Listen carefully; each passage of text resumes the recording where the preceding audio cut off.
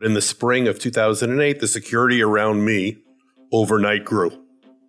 Nobody told me why, but I was walking around with more people, and decisions were obviously being made without consulting or telling me. Arthur Lenk served as the Israeli ambassador to Azerbaijan from 2005 to 2009. He could tell from the fact that his security detail grew larger that something was up, but he had no idea that he was the target of a Hezbollah assassination plot. Hi, I'm Matthew Levitt, and this is Breaking Hezbollah's Golden Rule, a podcast that shines a bright spotlight on the criminal, militant, and terrorist activities of Lebanese Hezbollah. Hezbollah is an organization that engages in everything from overt social and political activities in Lebanon to covert, militant, criminal, and terrorist activities around the world. One Hezbollah operative was taught by his commander that the golden rule of the group's terrorist unit is this, quote, "The less you know, the better." In this podcast, we set out to break this rule. In our last episode, we tracked Hezbollah's activity in Southeast Asia, where the group developed extensive recruitment, procurement, and operational networks, but failed to carry out multiple attacks. In this episode, we move to Azerbaijan to uncover a series of plots and surveillance operations organized by Hezbollah and Iran, all of which were thwarted or dismantled by Azerbaijani security forces. But first, it'll be helpful to understand the relationship between Azerbaijan and Iran and Hezbollah, and the reasons why Iran and Hezbollah might see opportunity in a country like Azerbaijan. Tehran sees Azerbaijan's majority Shia population as a fertile ground for propagating its narratives because Azerbaijan is a Shia majority country. That's Mohammad Mammadov, a research fellow at the Topchubashov Center, an independent think tank in Baku, Azerbaijan. But this high concentration of Shia Muslims in a secular country so close to Iran's borders also threatens the Iranian government. So does the presence in Iran of a large Azerbaijani minority community. Iran has always been worried about the possible irredentist policies Azerbaijan can follow toward its large ethnic Azerbaijani minority, which are populated in the northern borders of Iran, along the border with Azerbaijan. So Iran's major concern here has been this secular Shia Muslim country that, especially won a war most recently, could be a trigger or an example to the people living in Iran that they can build a country that is a Shia Muslim country majority, at the same time secular, where their rights are recognized. And to add fuel to this fire, Azerbaijan has a good relationship with nations Iran considers enemies, including Israel. Here's Ambassador Arthur Lenk again. There's a fascinating WikiLeaks of an American cable that talks about the relationship between Israel and Azerbaijan, and my briefing of my American colleagues at the time. And in the WikiLeaks, I quote President Aliyev of describing the relationship as an iceberg, that there's lots going on, but it's all underwater and not seen, and that the strategic relationship between Israel and Azerbaijan is deep and diverse and really important to both sides, but it's beyond sight. And certainly that was the spirit of the Azerbaijanis till relatively recently, and certainly it was the case in the years I was there. In 2023, the Israeli newspaper Haaretz published an investigation revealing that Israel has quietly had a strategic alliance with Azerbaijan for the past 2 decades. The deal was Israel sells billions of dollars worth of weapons to Azerbaijan, and in return, Azerbaijan supplies Israel with oil and access to Iran. Iran likely views Baku's diplomatic and security ties to Israel as a national security threat, and by extension, Hezbollah, given their strategic partnership. This tension has led to recent Iranian aggression against Azerbaijani interests. Well, the Azerbaijani foreign ministry has confirmed that the head of Azerbaijani security, an Azerbaijani citizen at their embassy in Tehran, has been killed and 2 others injured in what looks like to be a very direct attack, perhaps with guns, still very early to tell.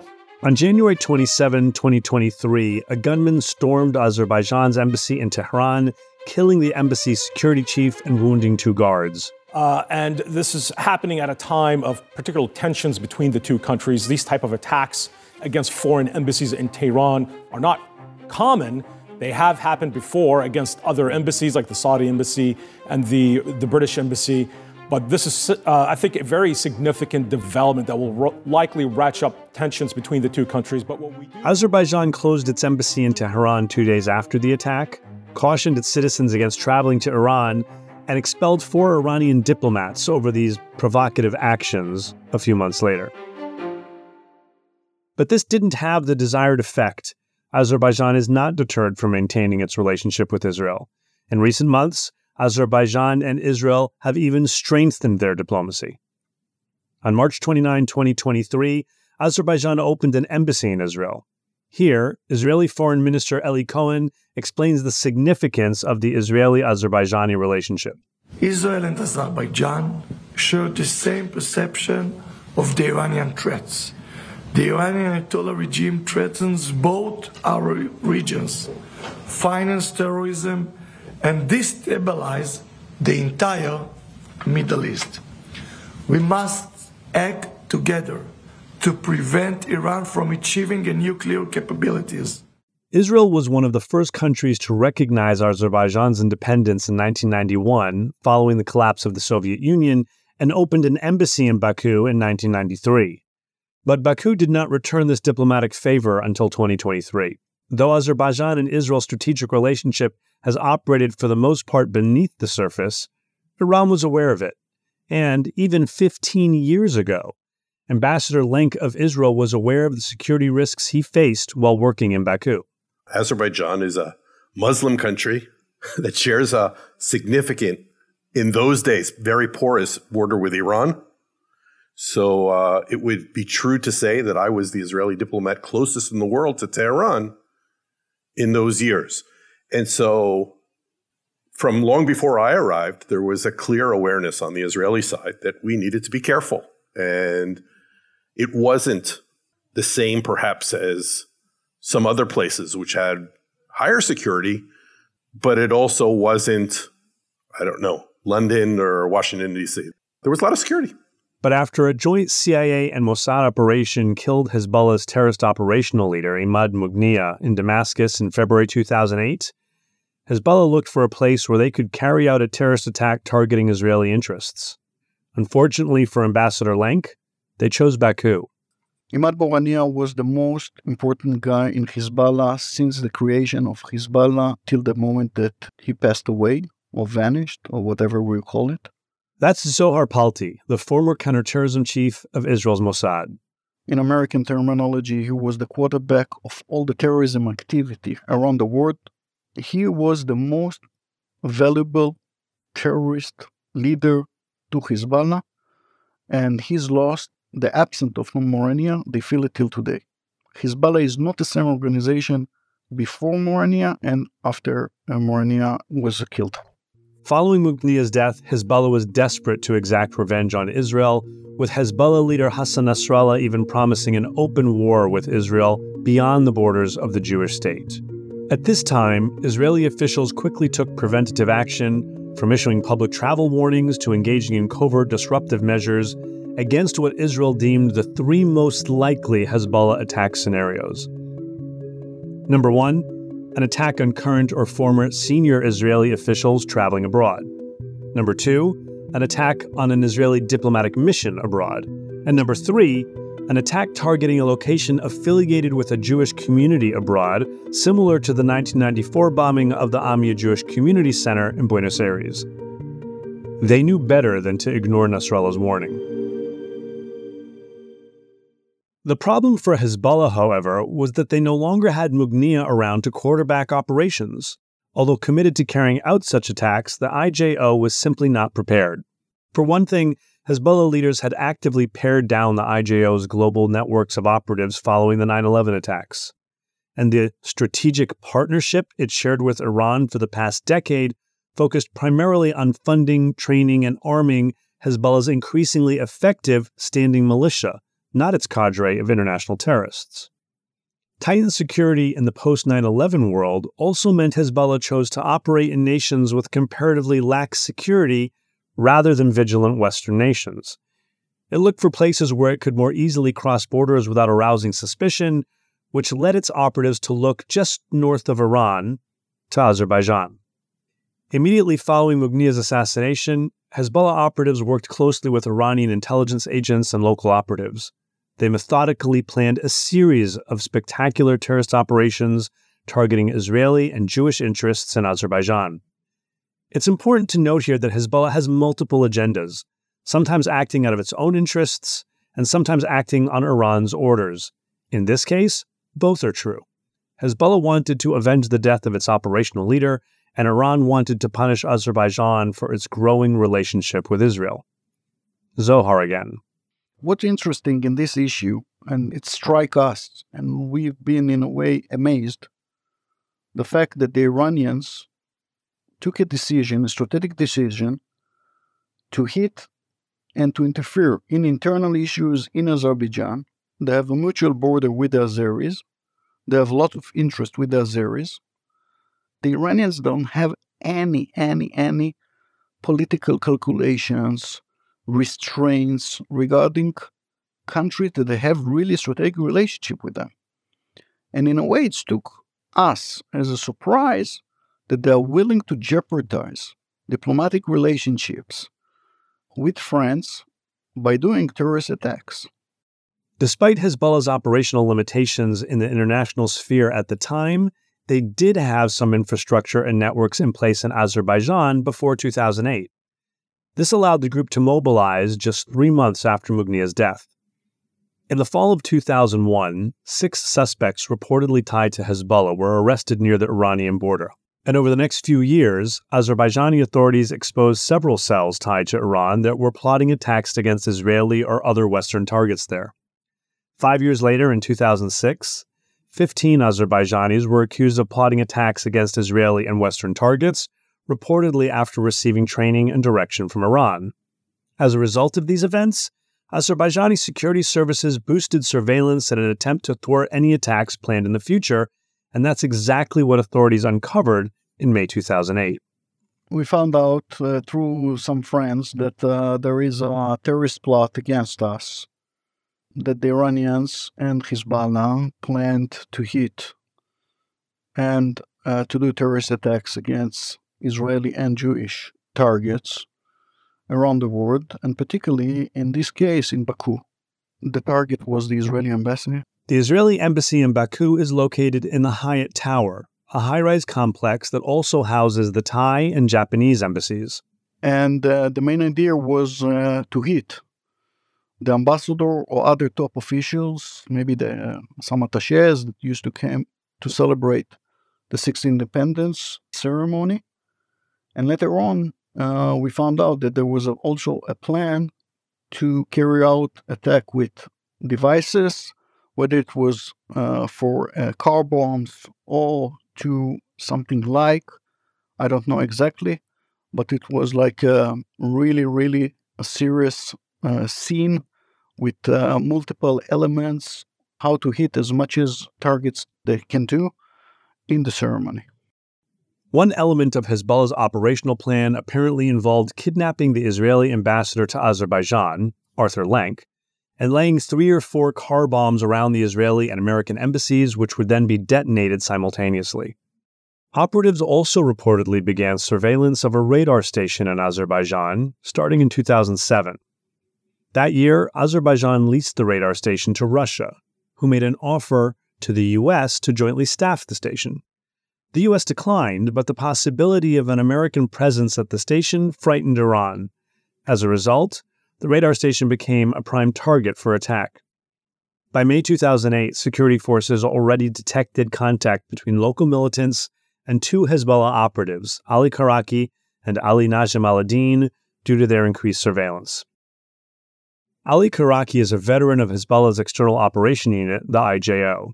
You might remember his brother, Hassan Karaki, from last season. He was a major player in Hezbollah's forgery operations and became a focus of the FBI's Operation Phone Flash, based out of the Philadelphia Joint Terrorism Task Force. While Hassan was pursuing illicit financial and procurement schemes in the U.S., his brother, Ali, was plotting an attack in Baku. Since 2003, Ali Karaki had served as a Hezbollah representative in Iran, earning $900 per month. He was tasked by Iran's Ministry of Intelligence to collect information on the Jewish Cultural Center in Baku and investigate Iranians suspected of helping Israel. It's kind of a modus operandi of Hezbollah. When it's important for them to carry out the attack, they will take a very experienced guys, very professionalized guys that know how to do booby traps and how to deal with C4s and with other devices. They're willing to jeopardize them and to send them. And that was exactly what they've done in this case. Ali Najm al-Din, on the other hand, is a low-ranking explosives expert. The duo were reportedly tasked by Hezbollah officials in Lebanon to travel to Iran and from there to Azerbaijan in 2007, even before Mughniya was killed. Once in Iran, agents of the country's Islamic Revolutionary Guard Corps helped them cross the border into Azerbaijan. During their travel to Baku, Karaki and al-Din stayed in luxury hotels, recruited local operatives, and conducted surveillance to lay the groundwork for the attack. Their orders came directly from Hezbollah's Islamic Jihad organization, led by Mughniya's successor, Talal Hamia, and their supplies came from Iran's Islamic Revolutionary Guard Corps, or IRGC. They are working as a one entity, one unit, the IRGC, the Quds Force, and the external unit, the ESO of Hezbollah, leading by Talal Hamia back then, today also, but back then he was the man in charge. Of course, everything was approved by Hassan Nasrallah and the leader of Iran, Khamenei. In addition to the Iranians, Hezbollah operatives had assistance from local Azerbaijani recruits, who helped them rent an apartment near the Israeli embassy and get around town with a civilian vehicle. The locals provided cover and helped Karaki and al-Din blend into their environment. However, there are always risks with using inexperienced locals in operations. They can create potential exposure to law enforcement and damage operational security. Upon word of a possible plot, security around the targets tightened, including around Ambassador Lenk. In the spring of 2008, the security around me overnight grew. Nobody told me why, but I was walking around with more people, and decisions were obviously being made without consulting or telling me.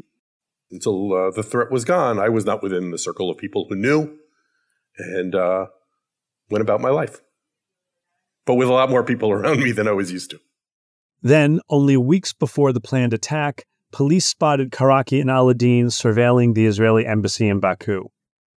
The operatives fled the scene after discovering they were being watched, but the police intercepted their vehicle and arrested them with a number of incriminating items in their car: explosives, binoculars, cameras, pistols with silencers, and reconnaissance photos. Things developed quickly, and the police soon raided several safe houses and arrested 4 local militants who were recruited by Karaki and al-Din. Zohar again. In the operation apartment, we found a lot of weapon systems, C4s, and other elements. Just to be also a sniper, it was a very sophisticated sniper rifle.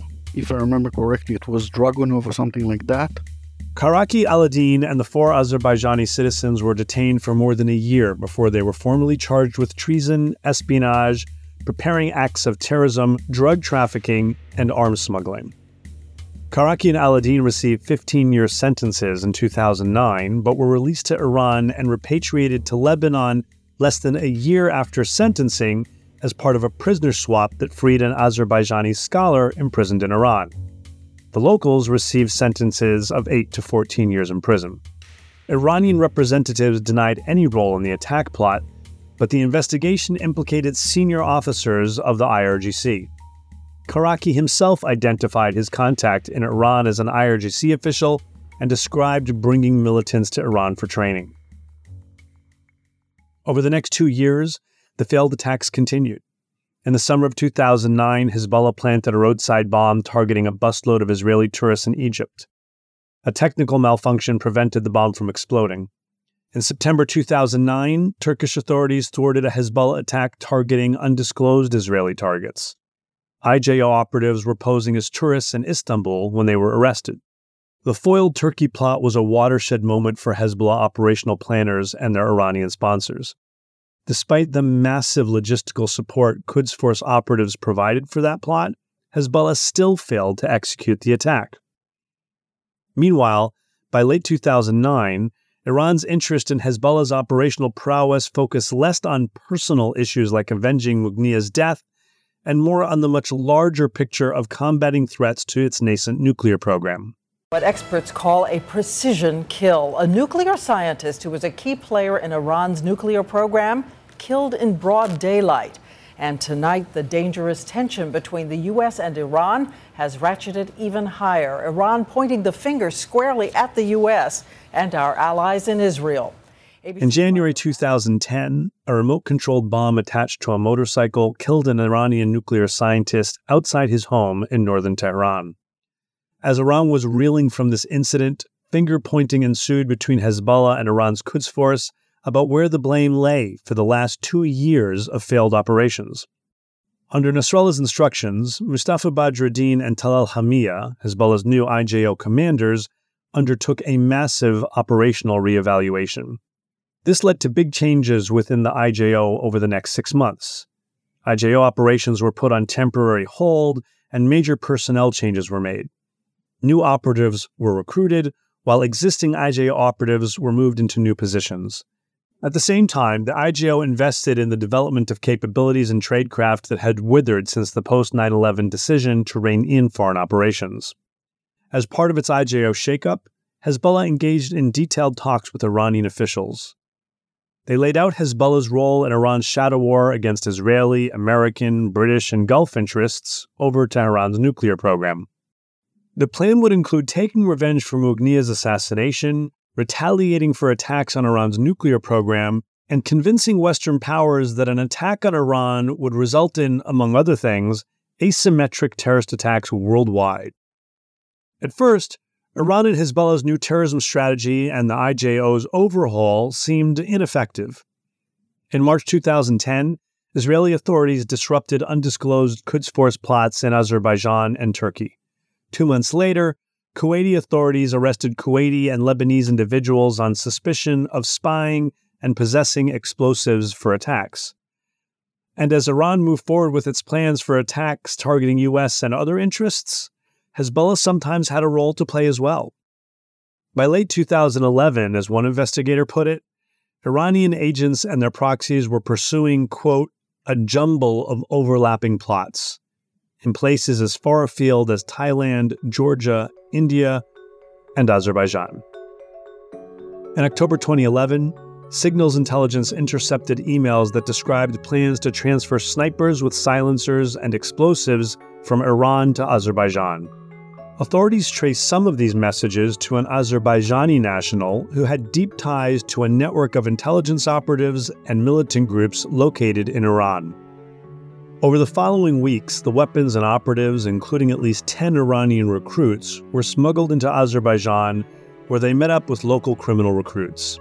The Azerbaijani participants in this plot had been paid a cash advance. That's Joby Warwick, an investigative journalist at The Washington Post, who broke the story of Iran-linked assassination plots in 2012. They were beginning to conduct surveillance on a list of targets. These included a Jewish elementary school, a U.S.-owned fast food restaurant, an oil company office, the U.S. Embassy, even specific American diplomats. But one of the things Joby noted in his reporting was that the Iranians and their proxies were not just targeting U.S. diplomats, they were tracking and targeting diplomats' family members too.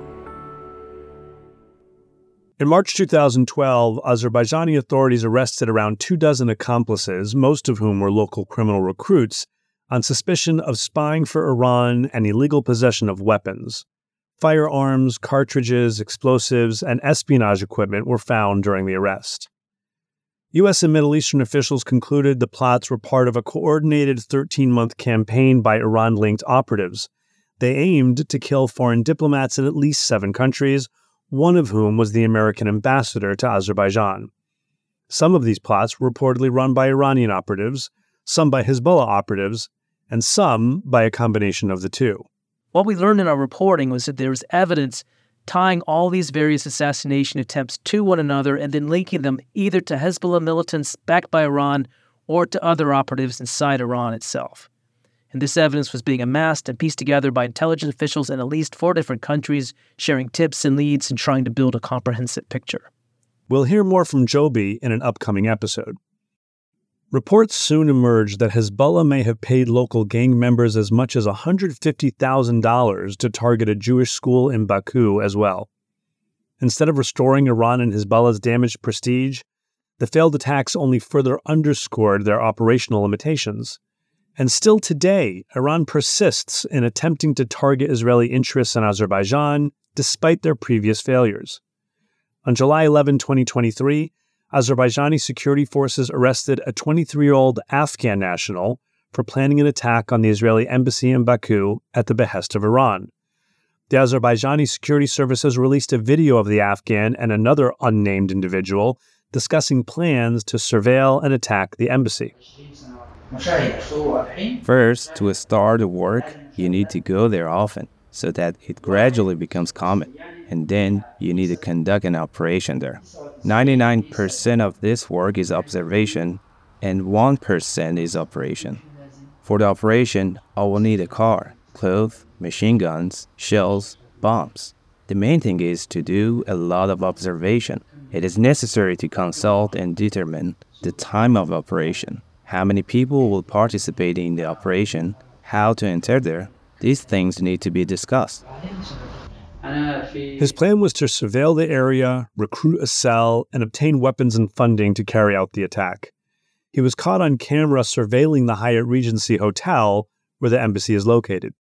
Local authorities found a sketch in the operative's notebook of the area around the hotel, presumably to plan out logistics for the attack.